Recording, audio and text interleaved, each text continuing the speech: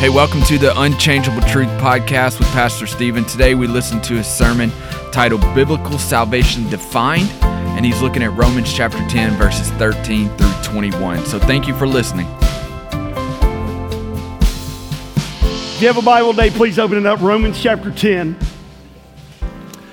Romans 10, so about 40 weeks now, we've been walking through the book of Romans, verse by verse by verse, and we know that there are some verses that we have dealt with, that we've scratched our minds, and we're like, I don't know that I'm any better than I was before. I would just say when it comes to the Word of God, there are two things that you must remember. Number one, no matter where you're studying or reading, you've always got to put your Jesus glasses on.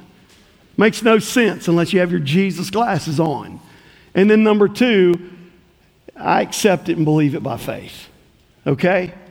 Now, people sometimes say spiritual things that just make no sense whatsoever. For instance, this really happened. There was a guy, and somebody asked him, so what do you believe about salvation? And he said, I believe what my church believes about salvation. And they're like, well, what does your church believe about salvation? My church believes what I believe about salvation.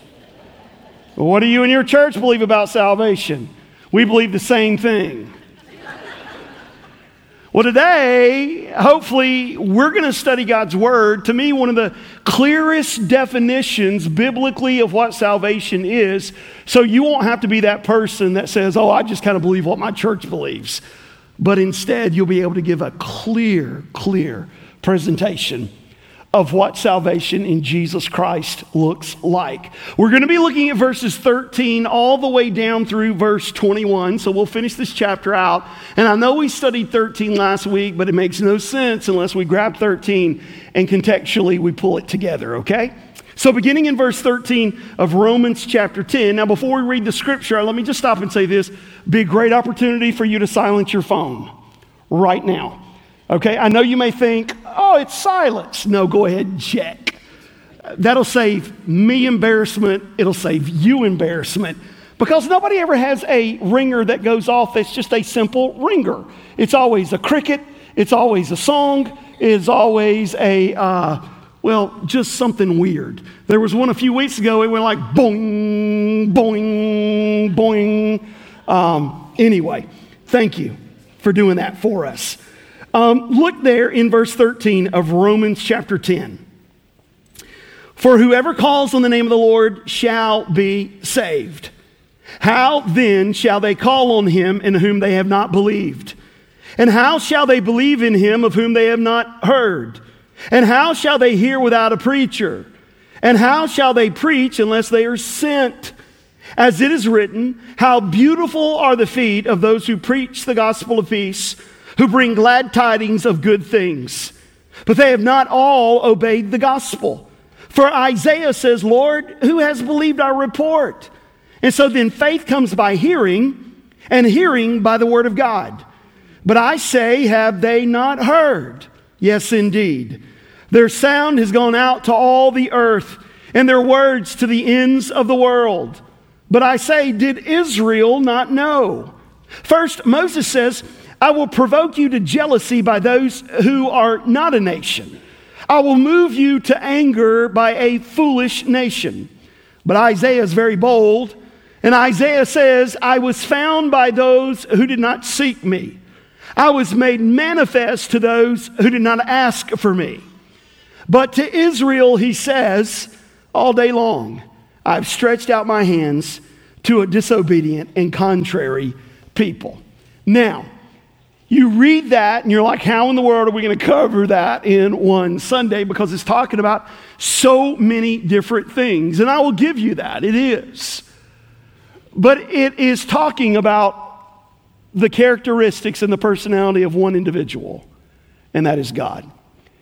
And so today we're not going to focus so much on the other individuals as much as we are seeing this is God.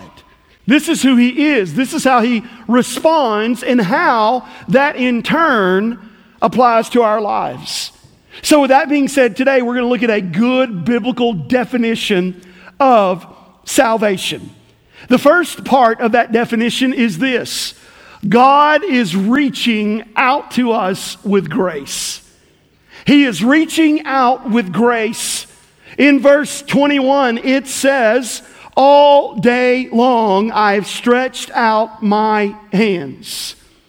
God is extending his arms of grace. Now, for those of you that are parents and those of you that are grandparents, when you extend your hands or your arms to your children or your grandchildren, what are you doing? You're saying, come to me. Come to me. I want to hug you, right? I want to cover you in my arms of love. Come to me. And this scripture is saying, friend, that God is not just extending these arms of grace for a minute. He's not just extending them for an hour. It says he is extending them all day long. He is reaching out to you. And then he goes on and he tells us here's how he does it. In verses 13 through 15, how does God reach out his arms of grace? First of all, he does it by sending a preacher. In verse 15, he says, how can they preach unless they are sent? That God is in the process of sharing with each one of us his grace and his goodness. And how does he do that? He does that by sending a preacher, or he does that by sending a messenger. If you're here today and you're born again follower of Jesus Christ, right? You have a personal relationship with him. We would say in the Baptist church, you have been saved from your sins. God sent a messenger to share with you the good news of Jesus Christ.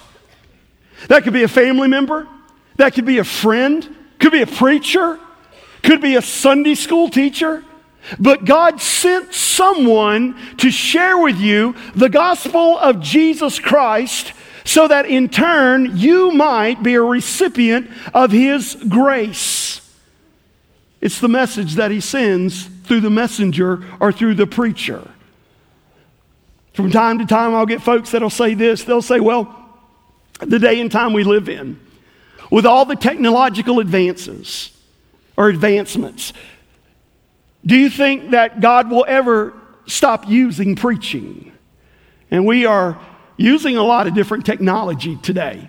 Because of technology today, anyone in the world is able to watch our services. Because of technology today, that we are able to reach out and even disciple folks one-on-one across the world. I think you would admit with me that our services look a lot different today than they did 10 years ago, than they did 20 or 30 years ago. Technology is not a bad thing. Technology is, well, it's not really good or bad. It's how you use it, right? It's how you use it. But friend, listen to me. The day will never come where God says the preaching of the word and the messenger sharing the gospel message is out of date. It'll never happen. Friend, listen to me. He used the preacher in the first century church. He used the preacher in the 15th century. And I'm telling you, if he tarries, he's going to use preaching in the 22nd century. He sends a messenger. He sends a preacher. That's why he says over in 1 Corinthians chapter 1, verse 21, these words. He says, God has chosen through the foolishness of preaching. I don't expect an amen there. The foolishness of preaching to save some. Some of you would say, well, I'm off the hook because I'm not a preacher. But if you're a follower of Jesus Christ, you are exactly a preacher. You are a messenger. You may not have the title pastor. You may have never spent one single day at seminary. No one may even call you preacher. But I'm telling you, you've been given a message to deliver. And that is the good news of Jesus Christ. So listen to me today. God is extending his arms of grace. How does he do that? He is sending a messenger to you. Here is the gospel of Jesus Christ. Not only does he send the preacher, but he shares the good news. That's what a preacher does. A lot of what we hear being shared today in the name of Jesus Christ is not very good news. There's a lot of bad news being shared. There's a lot of doom and gloom that is being shared. Sometimes people go to church and here's what they'll say. Man, the preacher walked up one side of my back, down the other side of the back with hobnob boots on, and they walk out and they're like, boy, didn't he preach the gospel today? I'm beat down, man. He preached the good news today. True preaching does not take place until someone says, here is the good news. I'll have folks that'll say this. They'll say it's amazing. No matter where we are in the Bible, it's like every single Sunday you preach a salvation message. Yeah. Because that's the only hope we have. And if you're one of those people that are like, I'm so sick and tired of you preaching salvation messages, let me go ahead. Spoiler alert, it's not going to change. No, that's the good news. That's the good news. It is found in salvation through Jesus Christ and Jesus Christ alone. True preaching does not take place no matter how highly produced it is, no matter how much they spit, no matter how much they stomp, no matter how many jokes they tell, no matter if every hair is in place.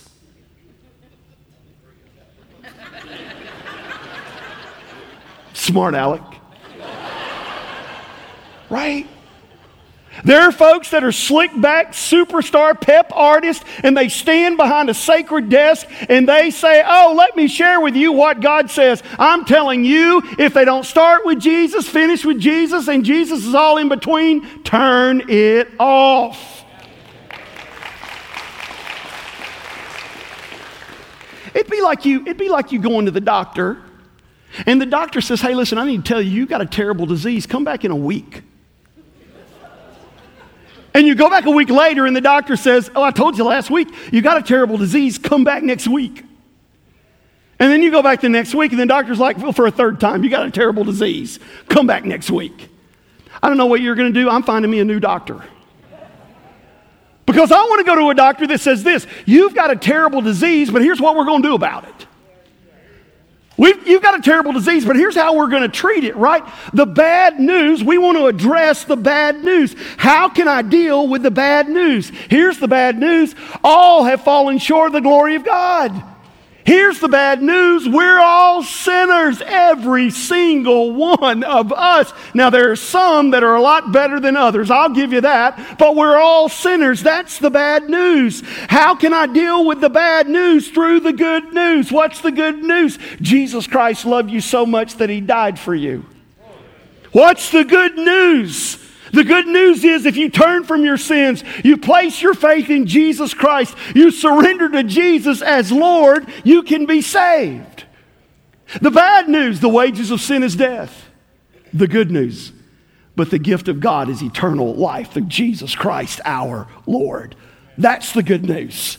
My calling is to share the good news. And if you're here today and you know Jesus, it's your calling as well. It just may look a little different. Your calling is not to be a carpenter. Your calling is to share the good news of Jesus Christ while you do carpentry. Your calling is not to be a school teacher. Your calling is to make much of Jesus while you teach school. We can go all day long, friends. You know Christ. You have been called to be a preacher and a messenger. I love the quotation that he gives from Isaiah found there in verse 15. It says, how beautiful are the feet of those who preach the gospel.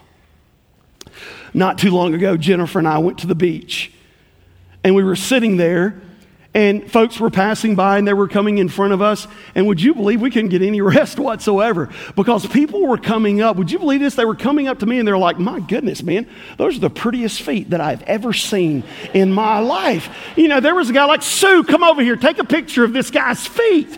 Can you believe they were doing that? No, you don't believe that because it's not true.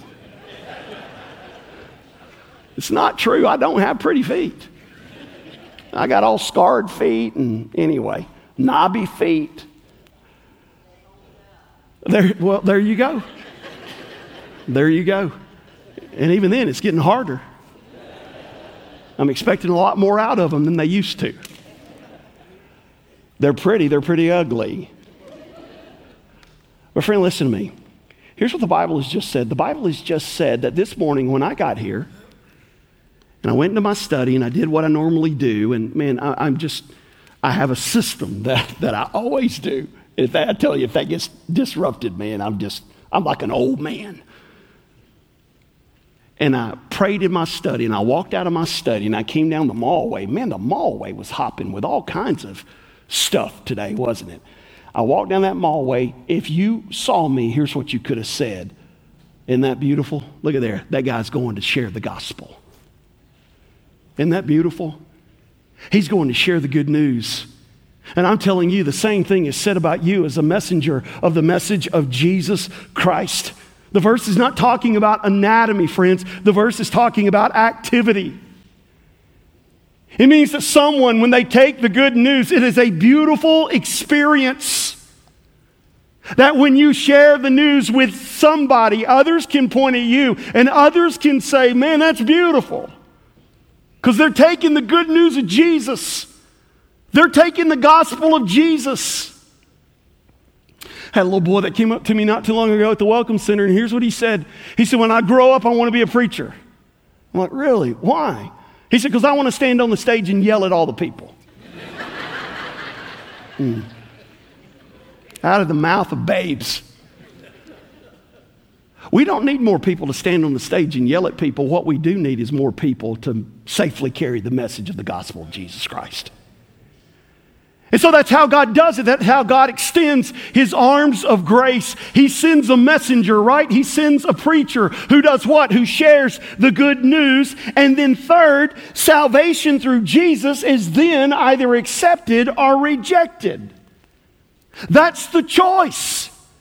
God says, here's salvation, here's the truth, I'm offering it to you, I want you to hear it, but you've also got to believe it, right? You've also got to accept it. Here it is, take it or leave it. So God extends these arms of grace by sending a messenger with a message of the good news. And now salvation, you either receive that or you reject that. And then the fourth part of how he extends his arms of grace is sincere believers call on the name of Jesus.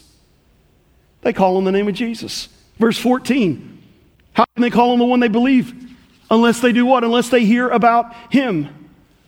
Notice verse 13 does not say this. It does not say, whosoever thinks about the Lord will be saved. Notice verse 13 does not even say this. Whosoever believes in the Lord will be saved.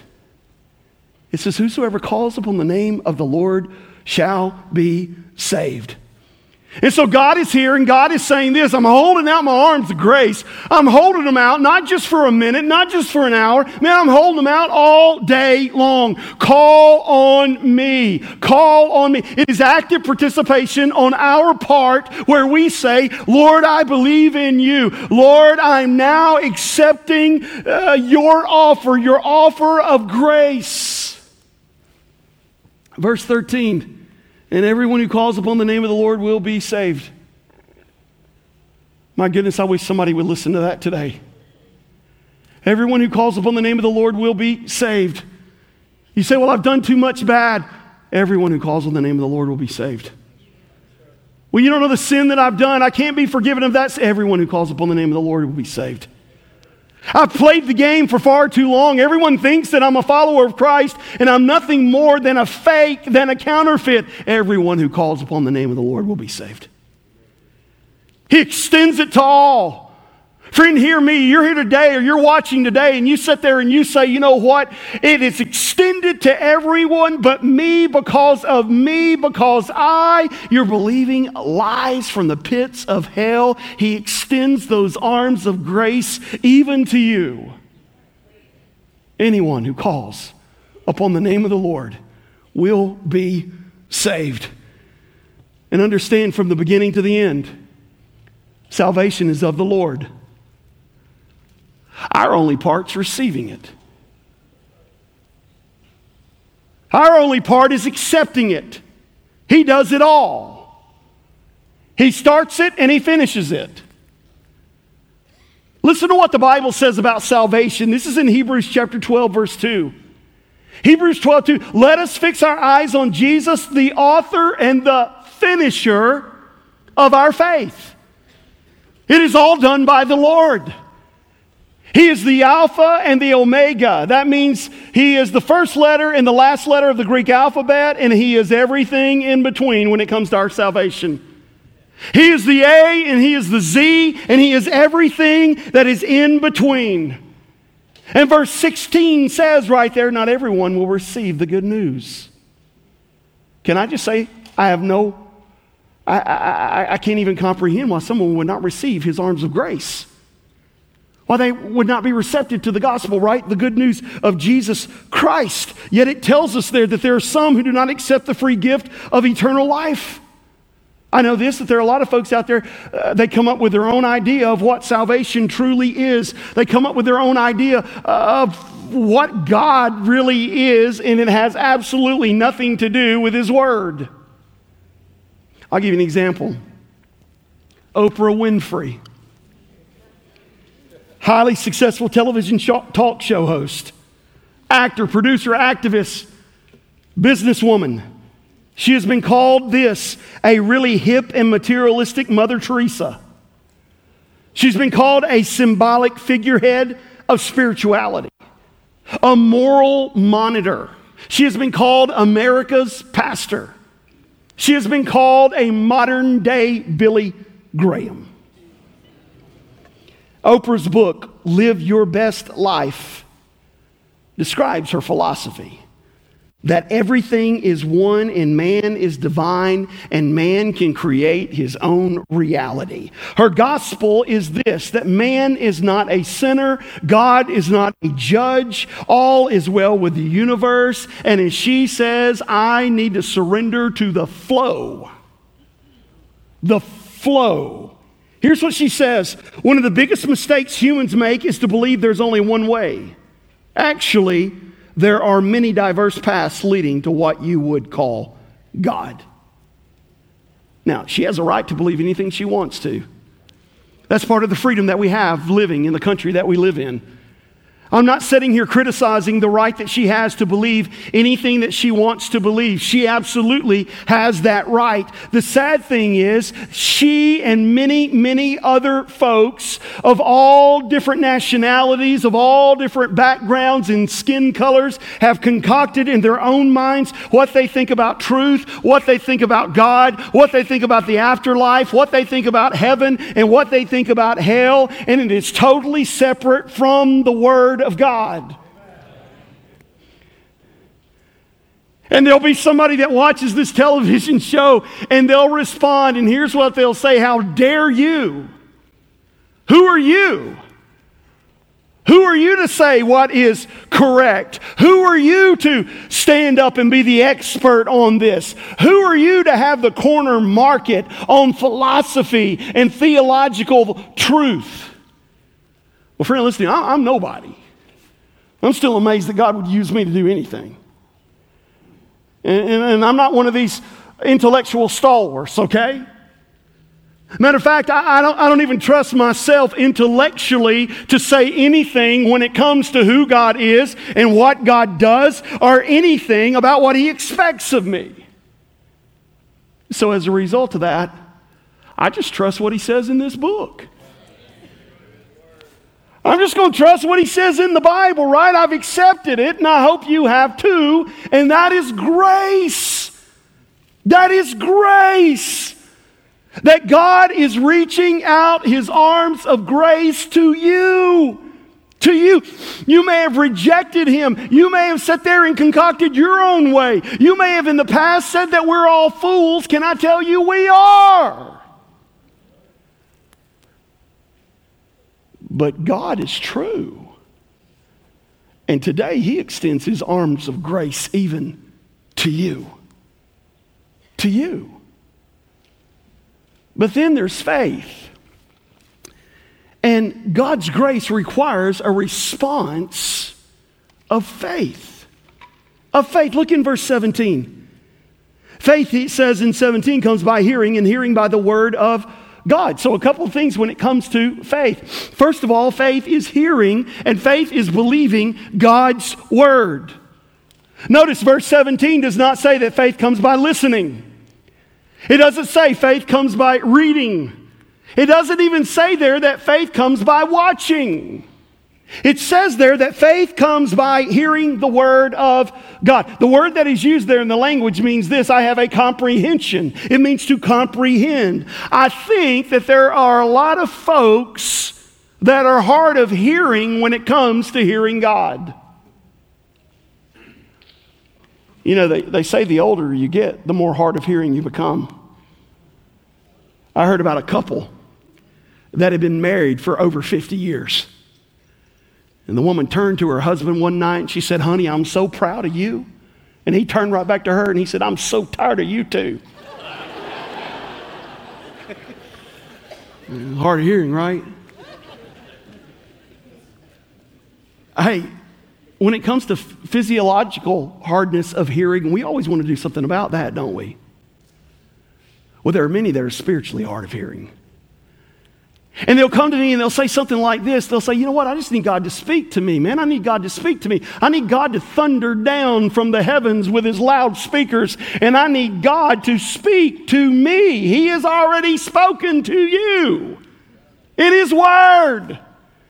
In his word, friend, I'm telling you, God will never, ever, ever say anything that is contrary to what the Bible says.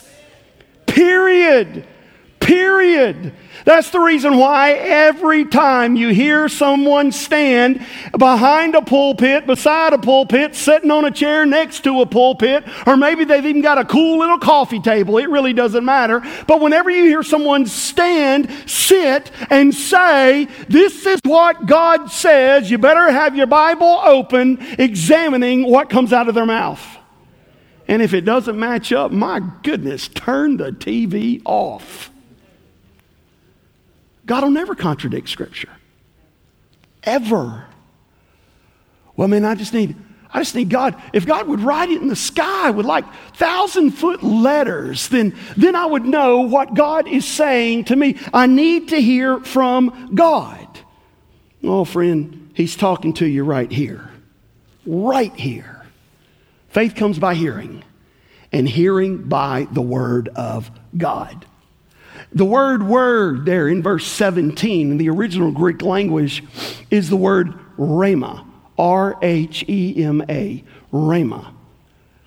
Now, usually the word that is used for word in the original Greek language is the logos. The logos refers to the entire written word of God. The canonized word of God, right? What we have right here. And so what he is saying here is that God takes the logos, right? The written word of God, and he gives us a rhema, which is a personal message. You've been studying Scripture before, maybe you've been reading a passage of Scripture that you have read so many times, and all of a sudden the Spirit of God just grabs you by the lapels and slaps you across the face, and you're like, "My goodness, I'd never seen that there before." That's a rhema. That's a rhema. A personal word from God. Now hear me. I always say be careful when somebody says, "I'm going to show you something that nobody's ever seen before." Well, there's great danger in that statement. But God takes the logos and he causes it to be rhema. You ever been sitting in a service before and, the preacher be preaching on something, you're like, "Oh, wow, yeah, look at that. That is a revelation that has come to me." That's the supernaturalness of preaching. That's the reason why I'll stand here and I'll preach on a subject, and then all of a sudden, when it leaves my lips and before it hits your ears, the Holy Spirit of God will do something with it, and it's amazing. It'll say something to one here that deals with something in their life, and one here that deals with something in their life, and that's the rhema, right? That's what he is talking about right here, the living word of God.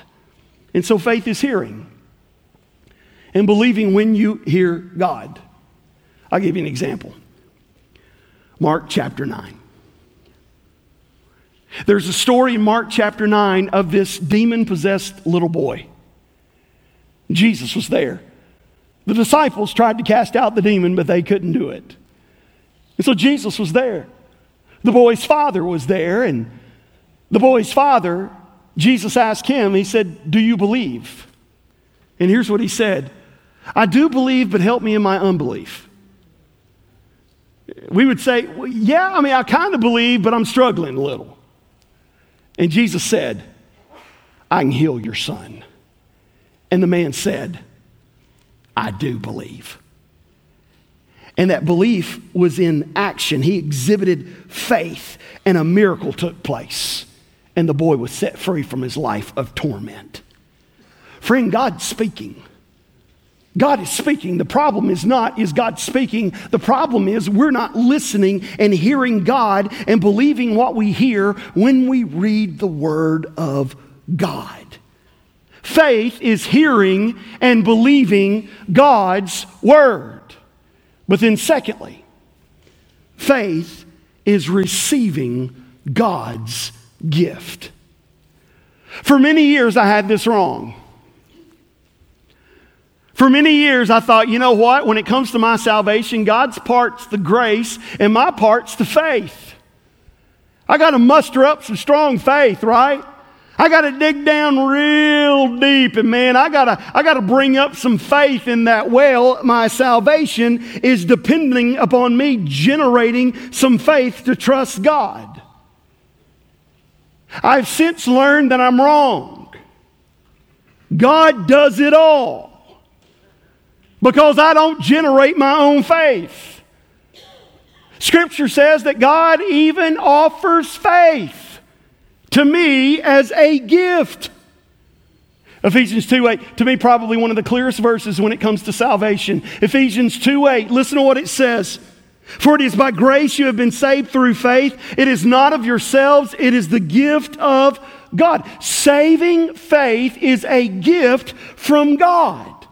And I used to sit there and think, well, I'm doing a pretty good job here believing. The Bible says if there's any part of our salvation that we can brag about, then it's not salvation. How do we know that? Well, it continues on in Ephesians 2, verse 9. "Not of works, lest any person could boast." You're like, well, that sounds contradictory to what you've just said. Hang on, we're not done. It's just 11:22. If my faith, or if I'm the one who regenerated my faith, if I'm the one who manufactures my faith, then what could happen is one person could say, you know what, my faith is a lot stronger than their faith. Look at me, look at how faithful I am, and I brag about my own faith, and now it's not of God. Salvation is God even giving us the gift of faith, and all you and I can do is receive that gift of faith, use that gift of faith, and thank God for that gift of faith. Verse 17, he says there, faith comes. You don't generate faith, you don't manufacture faith. Faith comes. I'll explain it this way. Let's say that you invited me over to your house for dinner. And so I come to your house for dinner. We have a great meal, and we sit around and fellowship, and we visit for a while, and we drink some coffee and all that other kind of stuff. And it's time for me to go. And as I'm getting up to walk out of your house, I'm like, man, that meal was so good. What do I owe you? Was it $20? I drank 5 cups of tea. What? $40? And I slap down 2 $40 bills and I walk out of your house. Now, for most of you, some of you I know well, for most of you, you would be offended. Some of you, well, he owes me something, But most of you, you'd be offended. Why? But because that was a gift of grace. You wanted to give your pastor this gift, right, of a meal. You would have been highly offended if I did that. Well, friends, in much the same way, God says, I'm going to give you the gift of eternal life. I'm going to give you the gift of forgiveness. And oh, by the way, I'm even going to extend to you the gift of faith to receive the gift of forgiveness. Salvation is all of the Lord. That's what that means when it says He's the author and He is the finisher of our faith. I'll explain it this way. When my kids were little, not so much anymore. Now they have jobs. Well, except the 14-year-old. When my kids were little, they would come to me and they would say, at Christmas, they would say, Dad, we want to get you a Christmas present. And my birthday's Christmas Eve, in case you forgot. And they would say, we want to get you a birthday present too. Hey, Dad, we want to get you something. Okay, what do you want? I pretty much got everything I need, I don't really need anything. Or no, Dad, what do you want? What do you want? Tell us what you want. We want to go to the store. We're going to get it. Okay. And so I tell them a few things, and they're like, awesome. Now, give us some money. My kids the only ones that do that. Give me some money. What do you mean? We don't have any money. We got to have some money to go buy your present. Okay. All right. And I give money, and they go, were my kids the only ones? Correct me. Would you ever give them a certain amount of money, and then the gift they bought you did not correspond to the amount of money that you gave them? Is that just me? Yeah. I guess that was handling fee. But you know what? They'd get that gift, they'd wrap that gift up, and can I tell you, I loved it. I loved it. You're like, well, you paid for it. I don't care. I loved it. Because it was a gift of their love for me.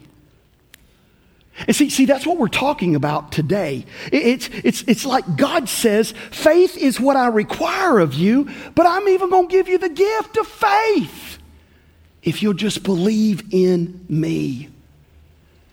And so faith is believing what God says, and that is hearing.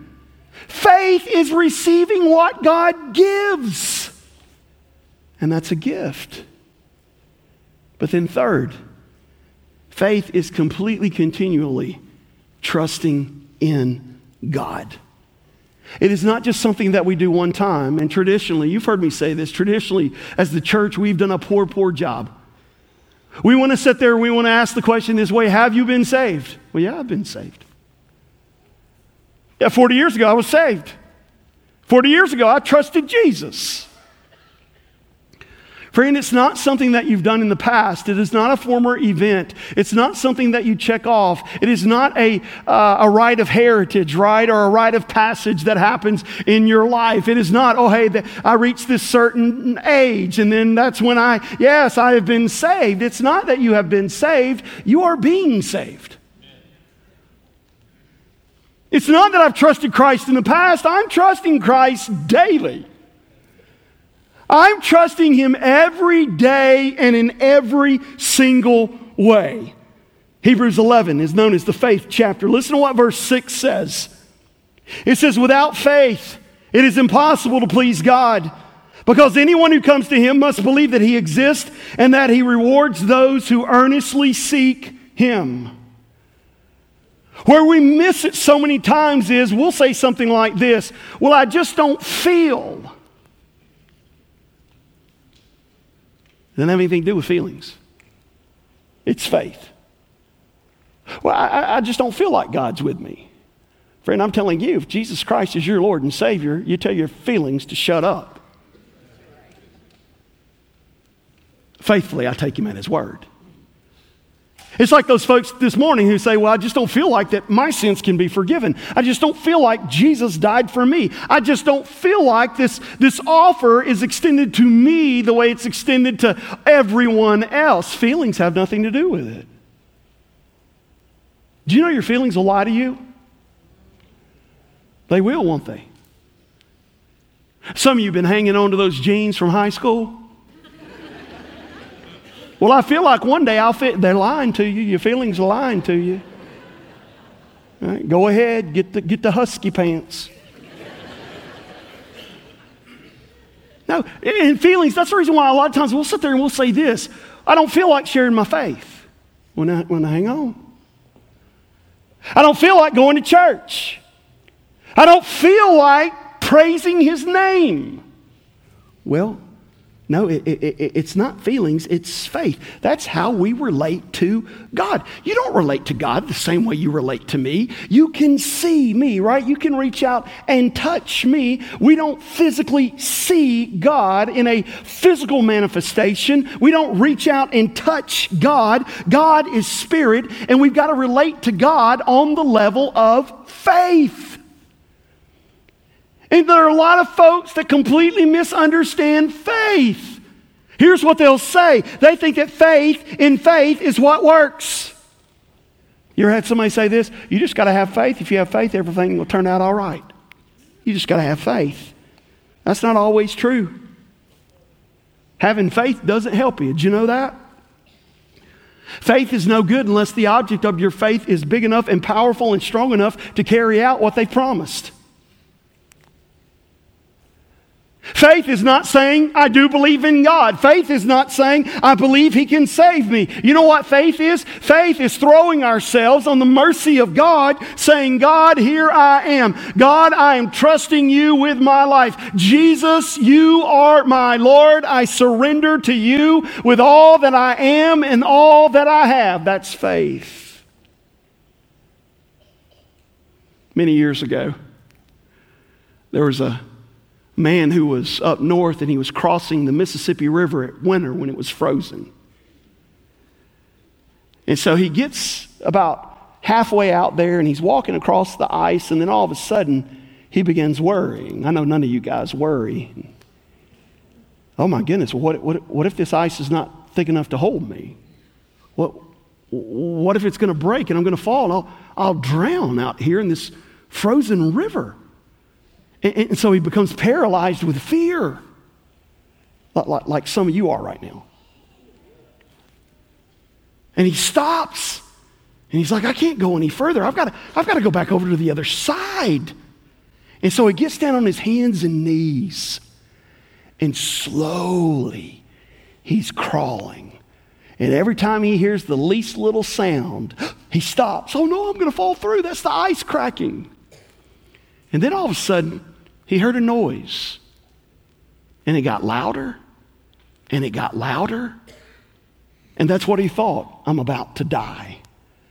And he looked up, and here comes this guy driving a team of mules hauling logs across the Mississippi River. And this man stood up, and he looked around, and he took off walking to the other side. You see, up north they have a saying that goes like this: great faith in thin ice can kill you, but even a little bit of faith in thick ice will hold you up. Great faith in the wrong thing is not ever going to help you, but even a little bit of faith in God is enough to save you. And folks say, well, now hang on just a second. Now let me ask you something. Isn't faith powerful enough to move mountains? I thought I heard that somewhere. No, that's not true. Faith can't move mountains. He said, no, that is true. That is true. I remember what Jesus said. Jesus said, if you have the faith the size of a mustard seed, then you can tell the mountains to go jump into the sea, and the mountains will do that. Isn't there such a thing called mountain moving faith? No, there's not. Faith cannot move mountains. God can. Faith can. The faith that you have in God can, but not generic faith.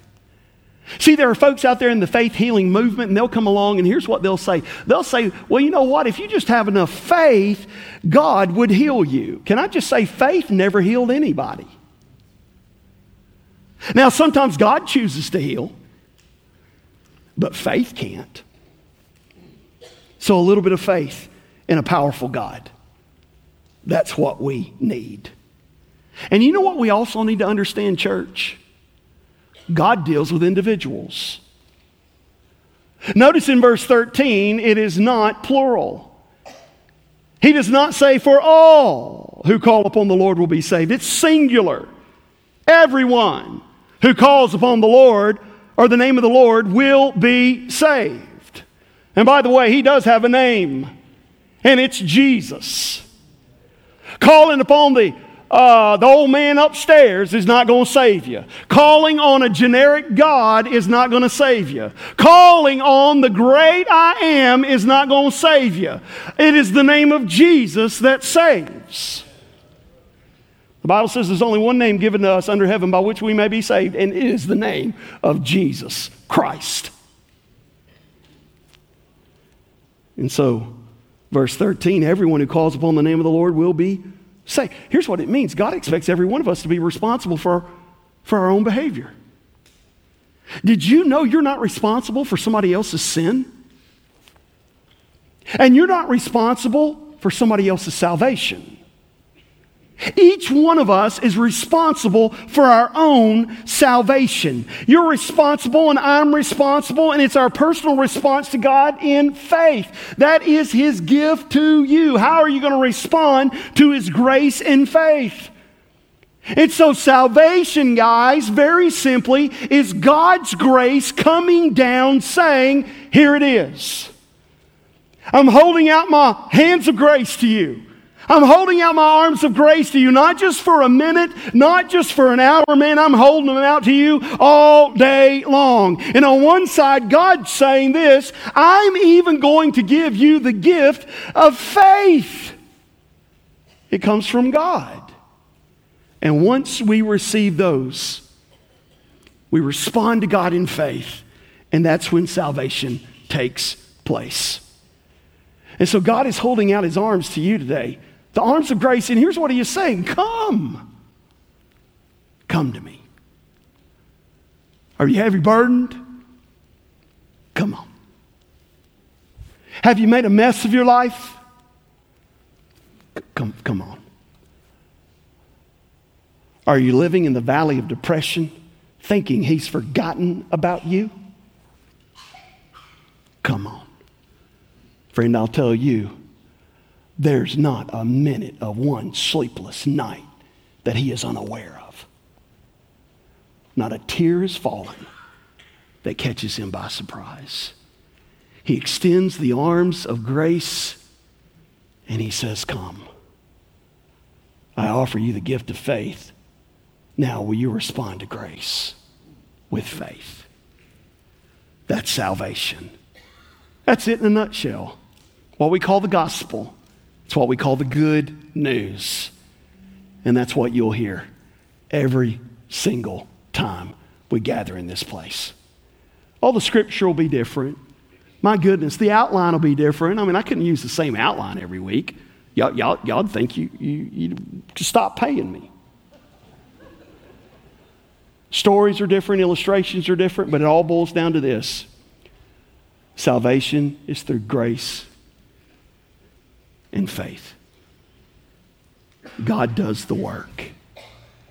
And today, He holds out the hands and He says, come, come. Would you bow your heads with me this morning? Have you responded to His gift of grace and faith? You can right now. Right where you are. Friend, don't be in a hurry. Service is not over. See, here's what we are supposed to do.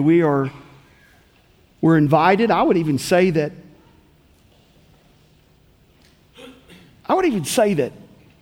it's impossible to study Scripture and study it correctly without then asking, how am I going to respond to it? How are you going to respond to what we've studied today?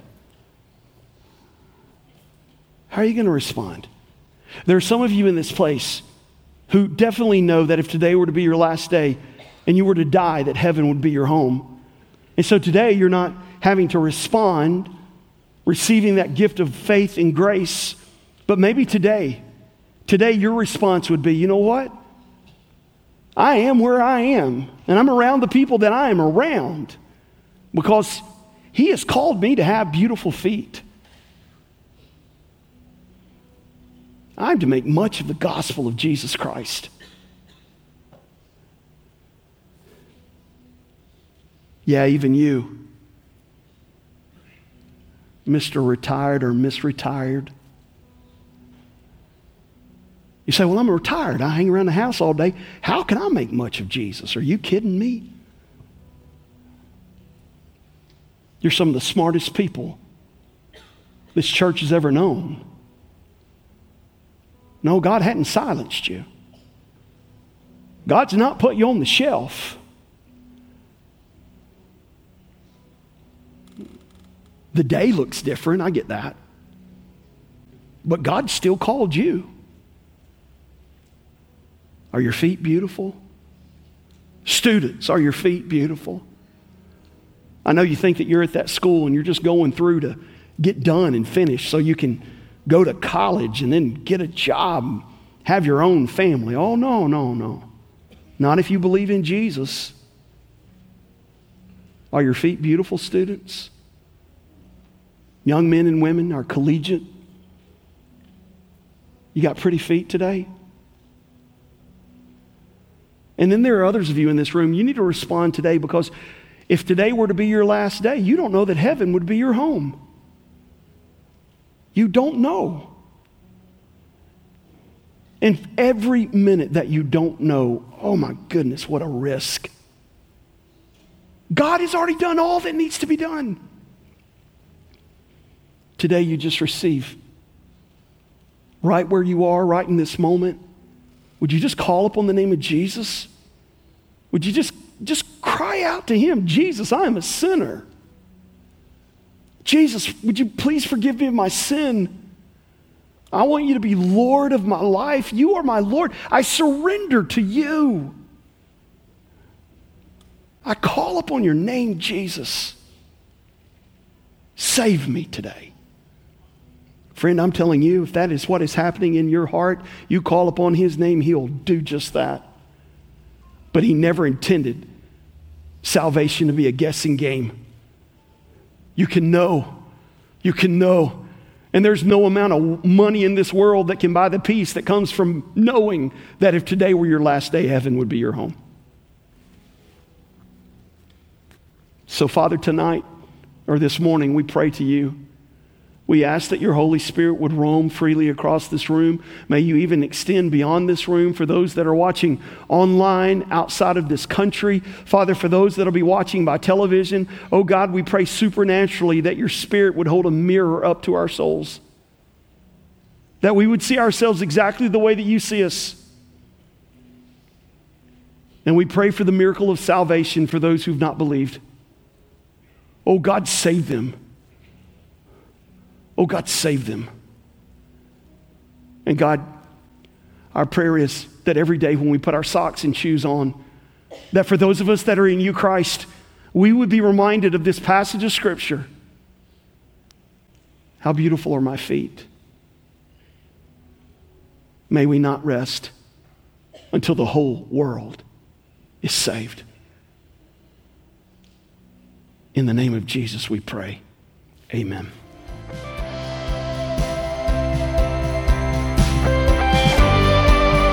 Hey guys, this is Stephen Kyle, and I want to thank you for listening to our podcast today, Unchangeable Truth. This is a ministry of Highland Park Baptist Church in Panama City, Florida. And we would love for you to visit us if you ever find yourself in the Panama City area. Our address is 2611 Highway 231 North. You can also learn more about our church and its ministry by going to our website, www.highland, and it's HILAND, park.org. There you'll learn more about what we believe, what we teach, about the gospel of Jesus Christ. There'll also be a sermon archive there so you can go and listen to various sermons over the last several years. As always, we would love to talk to you about your relationship with Jesus Christ. So feel free, shoot us an email, info@highlandpark.org, if you'd like to learn more about Jesus and what it means to follow him. Our prayers are that you would draw near to Christ, that this podcast would be used to point you to Jesus and to help your faith grow and your walk increase. God bless you guys. Thank you for listening.